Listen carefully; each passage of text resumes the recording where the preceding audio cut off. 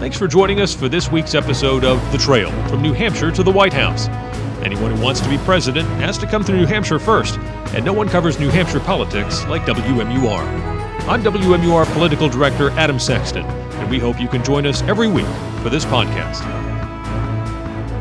And there's a lot of speculation about who will run in what's likely to be a jam-packed Democratic presidential primary field. So far, only a few have said that they're officially in.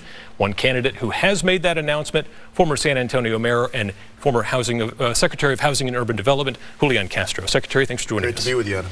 So after making that announcement in Texas, you took a little bit of an unorthodox route there, going straight to Puerto Rico, of all places. Tell us about the message you wanted to send by making that trip first. The message I wanted to send by going to San Juan is that everybody counts in this country. And I don't have to tell folks that the Trump administration failed miserably to protect the people of Puerto Rico when Hurricane Maria hit. I wanted them to know that if I'm elected president, that I'm going to work every single day to make sure that they can not only recover, but that they can thrive. It was also about a larger message to the entire country that I will work hard on everybody's behalf, no matter where they live, no matter what their background is, that I'll be a president for all Americans. How important, though, is New Hampshire to your campaign? Well, I came right to New Hampshire after Puerto Rico. I've been here now in the last year 4 times. I was here first on January 24th of 2018 to speak to the New Hampshire Young Democrats. I think that we visited when I came about a year ago, and I was here last time on October 24th to speak at one of the county party dinners. So it's a state that I'm going to compete in. I think I can resonate well with the voters here, connect with them, and I want to do the hard work that it takes to win this primary. And certainly you did a lot of work on behalf of the candidates running for state and local office here in New Hampshire. You're not shying away from inheriting that mantle as sort of the underdog presidential candidate. But how does an underdog find a path to the White House in this current environment where it feels like you need a big platform or sort of a going big to take on President Trump? Well, you know, I think that that people are actually looking for somebody that they can relate to as maybe not the front runner. And the other day I announced in the neighborhood that I grew up in San Antonio on the west side, and I said that you know, people could look around that neighborhood and could see that there weren't a lot of front runners, or nobody was a front runner that was born or growing up there, including me. And I can't think of a single time in my life when somebody would say, hey, you're the front runner. The thing about folks here in New Hampshire and people across the country, especially these days, is I think there are a lot of people who don't feel like the front runner. And I'm going to go and talk to them, and I'm going to show them how, if I'm elected president, I will make sure that I work hard so that they can get a good job, so that they can have good health care when they're sick, so that their children can get a good education, and that they are able to reach their American dream. Certainly being the front runner might not mean much if there are, 36 candidates in the race. Are you preparing strategically for a Democratic primary with 24 to 30 candidates? I don't think that there'll be that many people in it. One of the things that I've seen very clearly just since I announced an exploratory committee on December 12th is how many moving parts there are to this whole process. I think ultimately that you're probably going to have between 15 and 18 candidates. That's still a lot. That's about the number that ran in the Democratic primary in 1976, in the Republican primary in 2016.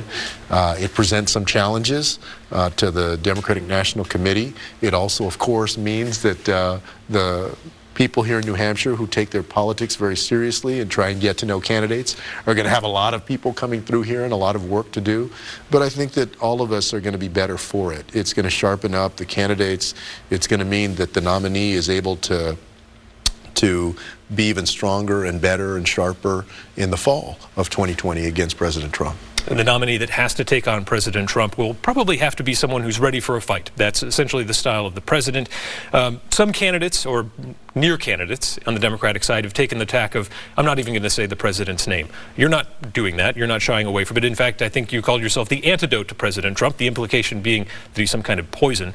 Do you think that it's going to take kind of like a schoolyard fight to defeat President Trump? I don't think we're going to beat Donald Trump by trying to be Donald Trump. And so the first thing that I've tried to do is to give people my vision for the future of this country. I want people to know what I believe in and what they can stand for, not just what they're going to stand against. And so I've talked about making sure that our country in the 21st century is the smartest, the healthiest, the fairest, and the most prosperous nation on earth. That doesn't mean that I don't talk about Trump and where I think he's fallen short. I did that in Puerto Rico. I just mentioned the failure of the disaster recovery there. I've done that on a number of issues, but I don't think that we should obsess solely on Donald Trump. First and foremost, you need to tell people, what are you about? What are you going to do for them and their family if you're elected? And that's what I'm going to focus on. Let's focus on some international relations right now. The president has said he's going to pull U.S. forces out of Syria. We just saw a terror attack there that has claimed U.S. lives. Is the president making a mistake by withdrawing so precipitously from Syria? Well, I think a lot of people on different sides of the political spectrum agree that we needed a withdrawal plan from Syria. However, the president has made a mistake, and many people have said this, in how he's doing it. He, one day, just all of a sudden, in fact, without telling some important people in his administration, he announced that we were going to withdraw from Syria. That has an impact on our allies. Obviously, if we do it the wrong way, it could further destabilize Syria and the region. He had to backtrack on that just recently. Now he's saying that there may well be a process that we use. So this is just one more example of a president who is very erratic. And whether you're in the business community or whether you're in the military or you're just a citizen out there that is concerned about the future of our country, what we need is more certainty. And I want to make sure that when we make decisions like this, we do it in a way that is well thought out, that is decisive, but that offers some sense of certainty about our actions. How comfortable are you with the idea of being commander-in-chief of the greatest military force in the history of mankind? For instance, would you use nuclear weapons in the defense of the United States? I think that you need to keep everything on the table. I also think it's important to make sure that you surround yourself with people who have experience, who are knowledgeable about our military, about our capacity. That's one of the things, frankly, that I think the president has fallen short on. He has publicly embarrassed his generals. He has refused to listen to his advisors. He seems to make decisions in an erratic and jumpy, haphazard manner. I don't think that we should do that. So yes, I think that you always have to keep everything on the table, but when you make decisions, you have to make well-informed, well-thought-out decisions, and I believe that I can do that. I think it's also fair to say that until you actually sit in that seat, you cannot completely know what it's like to have to make those kinds of life and death decisions. And that should give somebody humility and a sense of listening to others and also understanding your gut values and how you make decisions. And I'm prepared for that. There seems to be pretty conclusive evidence that Russia and Vladimir Putin attacked this country's democracy in 2016. Should the United States be responding in kind in some way under a future administration to try and undermine perhaps his government? Well, you know, I believe that that we have to take measures to ensure that they have an incentive not to do that again. There are different ways that you can do that. And so, you know, I'll leave it at that. Do you think that it's worthwhile to make military spending cuts to finance what would be a very ambitious domestic agenda for you? Well, if they're the right cuts, I don't think we should compromise our readiness. I believe, in fact, that what we need to do is that we need to find ways to invest in the people of our military. You know, our men and women in uniform, on active duty and also veterans, whether it's the VA or other benefits that impact their quality of life, invest in that as much as we've seemed to invest in weapons systems and other things, hardware in the past. But do I think that we should hold the Department of Defense accountable for the way that they spend money, and that if we can achieve savings in certain places, be able to invest in a better healthcare system or better education system? Yeah, I do. Back to the domestic front here on your recent trip. You spent time in Laconia at a recovery center, getting a firsthand look at essentially the front lines of the opioid crisis. What's your plan to help New Hampshire and the rest of the country really pull out of this addiction? What I heard today is that there are great efforts that are being made in the nonprofit sector. This Navigating Recovery Center in Laconia was one example of that. And I think what people need here in New Hampshire is they need a strong partner in Washington, D.C. that is committed to delivering the resources so that whether it's in New Hampshire or it's in my home state of Texas or wherever it is, that at the local level, nonprofits and service delivery providers can make sure that people have what they need to get over an addiction if they are addicted, but hopefully to avoid addiction in the first place. The Obama administration, as you know, did some good work in this regard, but I think that we need to continue that, and we need to increase the resources that go out to these communities. Is that treatment best provided under a single-payer healthcare system? Oh, I think ultimately that we do need to move to a Medicare for all system. I've said very clearly that that ought to be a priority for this country. I know that that's not going to be easy. I look forward during the course of this campaign to releasing my plan on how we would accomplish that. But yeah, we can have a better healthcare system in this country. And when I go out there and I talk to people, what I hear is that whether people are liberal or they're conservative, they're open to the idea of universal healthcare coverage. They want to know how you're going to get there. And I think that it's incumbent upon everybody to make sure that we have a good plan.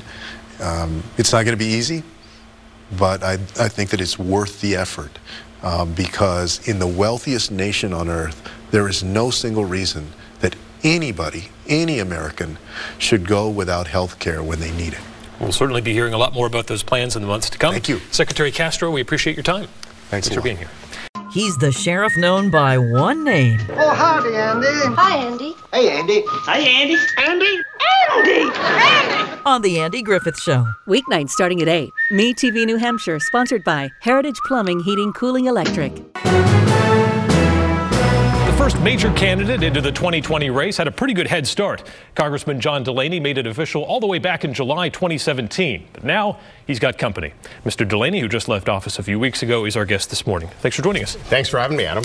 Let's start with a news item that has official Washington, at least, a buzz from the end of the week on Friday. BuzzFeed is reporting that Michael Cohen, President Trump's former attorney, was directed by the president to lie to Congress about the negotiations over the Trump Tower in Moscow. And this information, the reporting is based on, not on Mr. Cohen's word, but on the word of law enforcement officials at the federal level. We've heard reports like this before that prompt Democrats to say, oh, this is the beginning of the end for President Trump. But do you believe this is an inflection point towards eventual impeachment? Well, this is a very serious allegation, obviously. I mean, this past week, we saw the president's attorney general nominee testify, and a question that was put to him was, if you tell someone to lie, right, in court or in front of Congress, whatever the case, or in a deposition, whatever the case may be, to perjure themselves, is that obstruction of justice? And the attorney general nominee for the president said, yes, that is obstruction of justice. So if this report turns out to be true, and if it turns out to be valid, then the president has, in fact, obstructed justice. And obviously, that's a whole different ballgame in terms of what we've been talking about. Yeah, certainly a lot of wait and see on that. Let's shift back to the race here. But I think the special counsel really does need to respond to the American people about this. Because if he has information that confirms these reports, I think he has to get that information out, even before his report is done, so that the Congress can start acting on this. Wouldn't you want the full? I mean, a lot of I do want the full report, but if we actually have, if the special counsel actually has evidence, clear evidence, right, that the president told someone to perjure themselves and therefore obstructed justice, I do think we need to get that information, right away. Certainly for now, only Mr. Mueller and his team know. Yes, that's right. So you've had this field to yourself for a long time now. It's getting a little bit more crowded. You get to see some of your competitors jumping in there. Make the case that this long haul that you've had here is actually giving you an advantage. Well, it's allowed me to introduce myself to voters, and importantly, it's allowed me to listen to them. Because a big part of this job is actually listening right? Listening to what's happening to people, have them tell their stories about what's happening in their lives. And that's part of this incredibly important process we have in the primaries.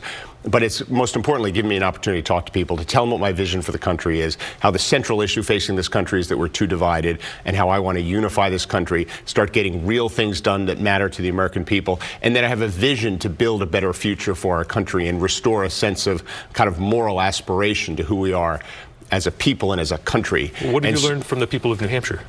Well, I've learned from the people of New Hampshire that a lot of them are struggling, right? Despite the fact that we see kind of this good economic data on a kind of a high level, on a macro level, what's kind of down in people's families and in their homes is not the same story we see when we see the stock market going up and things like that. I hear a lot about the opioid crisis that's obviously hitting this state particularly hard. I hear a lot of anxiety from families worrying, will their kids have a job here in New Hampshire? Or are they going to have to commute to Boston? Or are they going to have to move out of this area? So I hear those kind of concerns that you expect people to have, things that are affecting their families, their children, opportunities for their kids. Will they be able to stay in their communities? What's happening with their job? They're worried about how technology and automation, we were just talking about that as it relates to this wonderful set we're sitting on, how technology is changing everything. They're worried, will this be disrupting their jobs? So there's a lot of anxiety out there. And they're obviously very concerned with the president. You present yourself as a problem solver. How Yes. would you solve the problem of the government shutdown? Would you accept a compromise that would put some sort of barrier on the southern border? Well, I wouldn't have caused the shutdown. So one of the best ways to solve problems is not to create them. And so, you know, the president is a problem maker. I do view myself as a problem solver. Look, I think that the U.S. Senate, the Republicans in the Senate, should reopen the government up now, obviously. You know, the Congress can open the government up, and if they have enough support, Democrats and Republicans, it doesn't matter what the president says, right? Because they could override his veto. So that's what should happen right now. But I am in favor of a big immigration deal. Right? And if this government shutdown could lead us back to the place where we were in 2013, where we had a large, comprehensive immigration reform bill that passed the U.S. Senate on a bipartisan basis, if somehow this terrible, stupid, embarrassing shutdown could put us in a position where we could actually get that kind of comprehensive immigration reform done, which includes substantial border security money, by the way, I would be in favor of that, absolutely. You've referred to the American criminal justice system as immoral. Yes. What does this say about police? Well, I don't think it's as much as an issue with law enforcement as it is with some of the other kind of structural kind of unfairness that exists in our criminal justice system. One of the reasons I refer to our criminal justice system as immoral is if you look at the facts, 1 in 3 African American men in this country will be incarcerated at some point in their life. Right, which is much different than any other part of our country in terms of the rate of incarceration. So there's clearly racial injustice in our criminal justice system. This notion of mandatory minimums has been incredibly penal for certain people. It's ruined their lives. They don't have the kind of representation in our system that other people who get caught up with a criminal justice issue. So I think there needs to be comprehensive reform. We took a good step in the Congress not long ago with this First Step Act. I think more has to be done, including thinking about what we're going to do for people whose lives were ruined by this system. Because it's one thing for us all to sit around here and say, we have a terrible criminal justice system, we have to fix it. And we should. And the day when we actually really truly fix it, we also then have to ask ourselves a question. Well, what about the people who fell victim to this system for the last several decades? What are we going to do to them? What measure of restitution do we as a society have for those people? So it's possible that President Trump won't be delivering a State of the Union address. Yes. You proposed an interesting idea. You want the president in the future to debate Congress on a quarterly basis. That's right. And I have nothing against State of the Union address, right? Unfortunately, it's become a bit of a political speech. I would much rather see the president, which is what I plan on doing, actually talking about what's happening in our country, a true State of the Union. But I think one of the problems we have as a nation right now is the American people are having a hard time finding the truth. Right? They're getting information from so many different sources, and it's becoming very difficult for them to sort out what's actually happening in the world versus what they're being kind of told and spun by ideologically driven kind of news sources.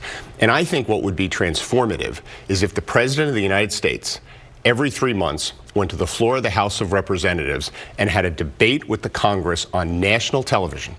I'm proposing a 3-hour debate First of all, the president ought to be able to do it, right? They ought to be able to stand on their feet and answer questions in front of the American people.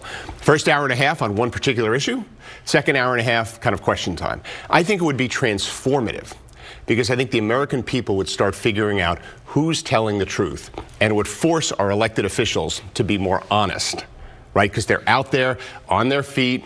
This is not a tweet. This is not a press release. This is not a press conference where you pick the questions.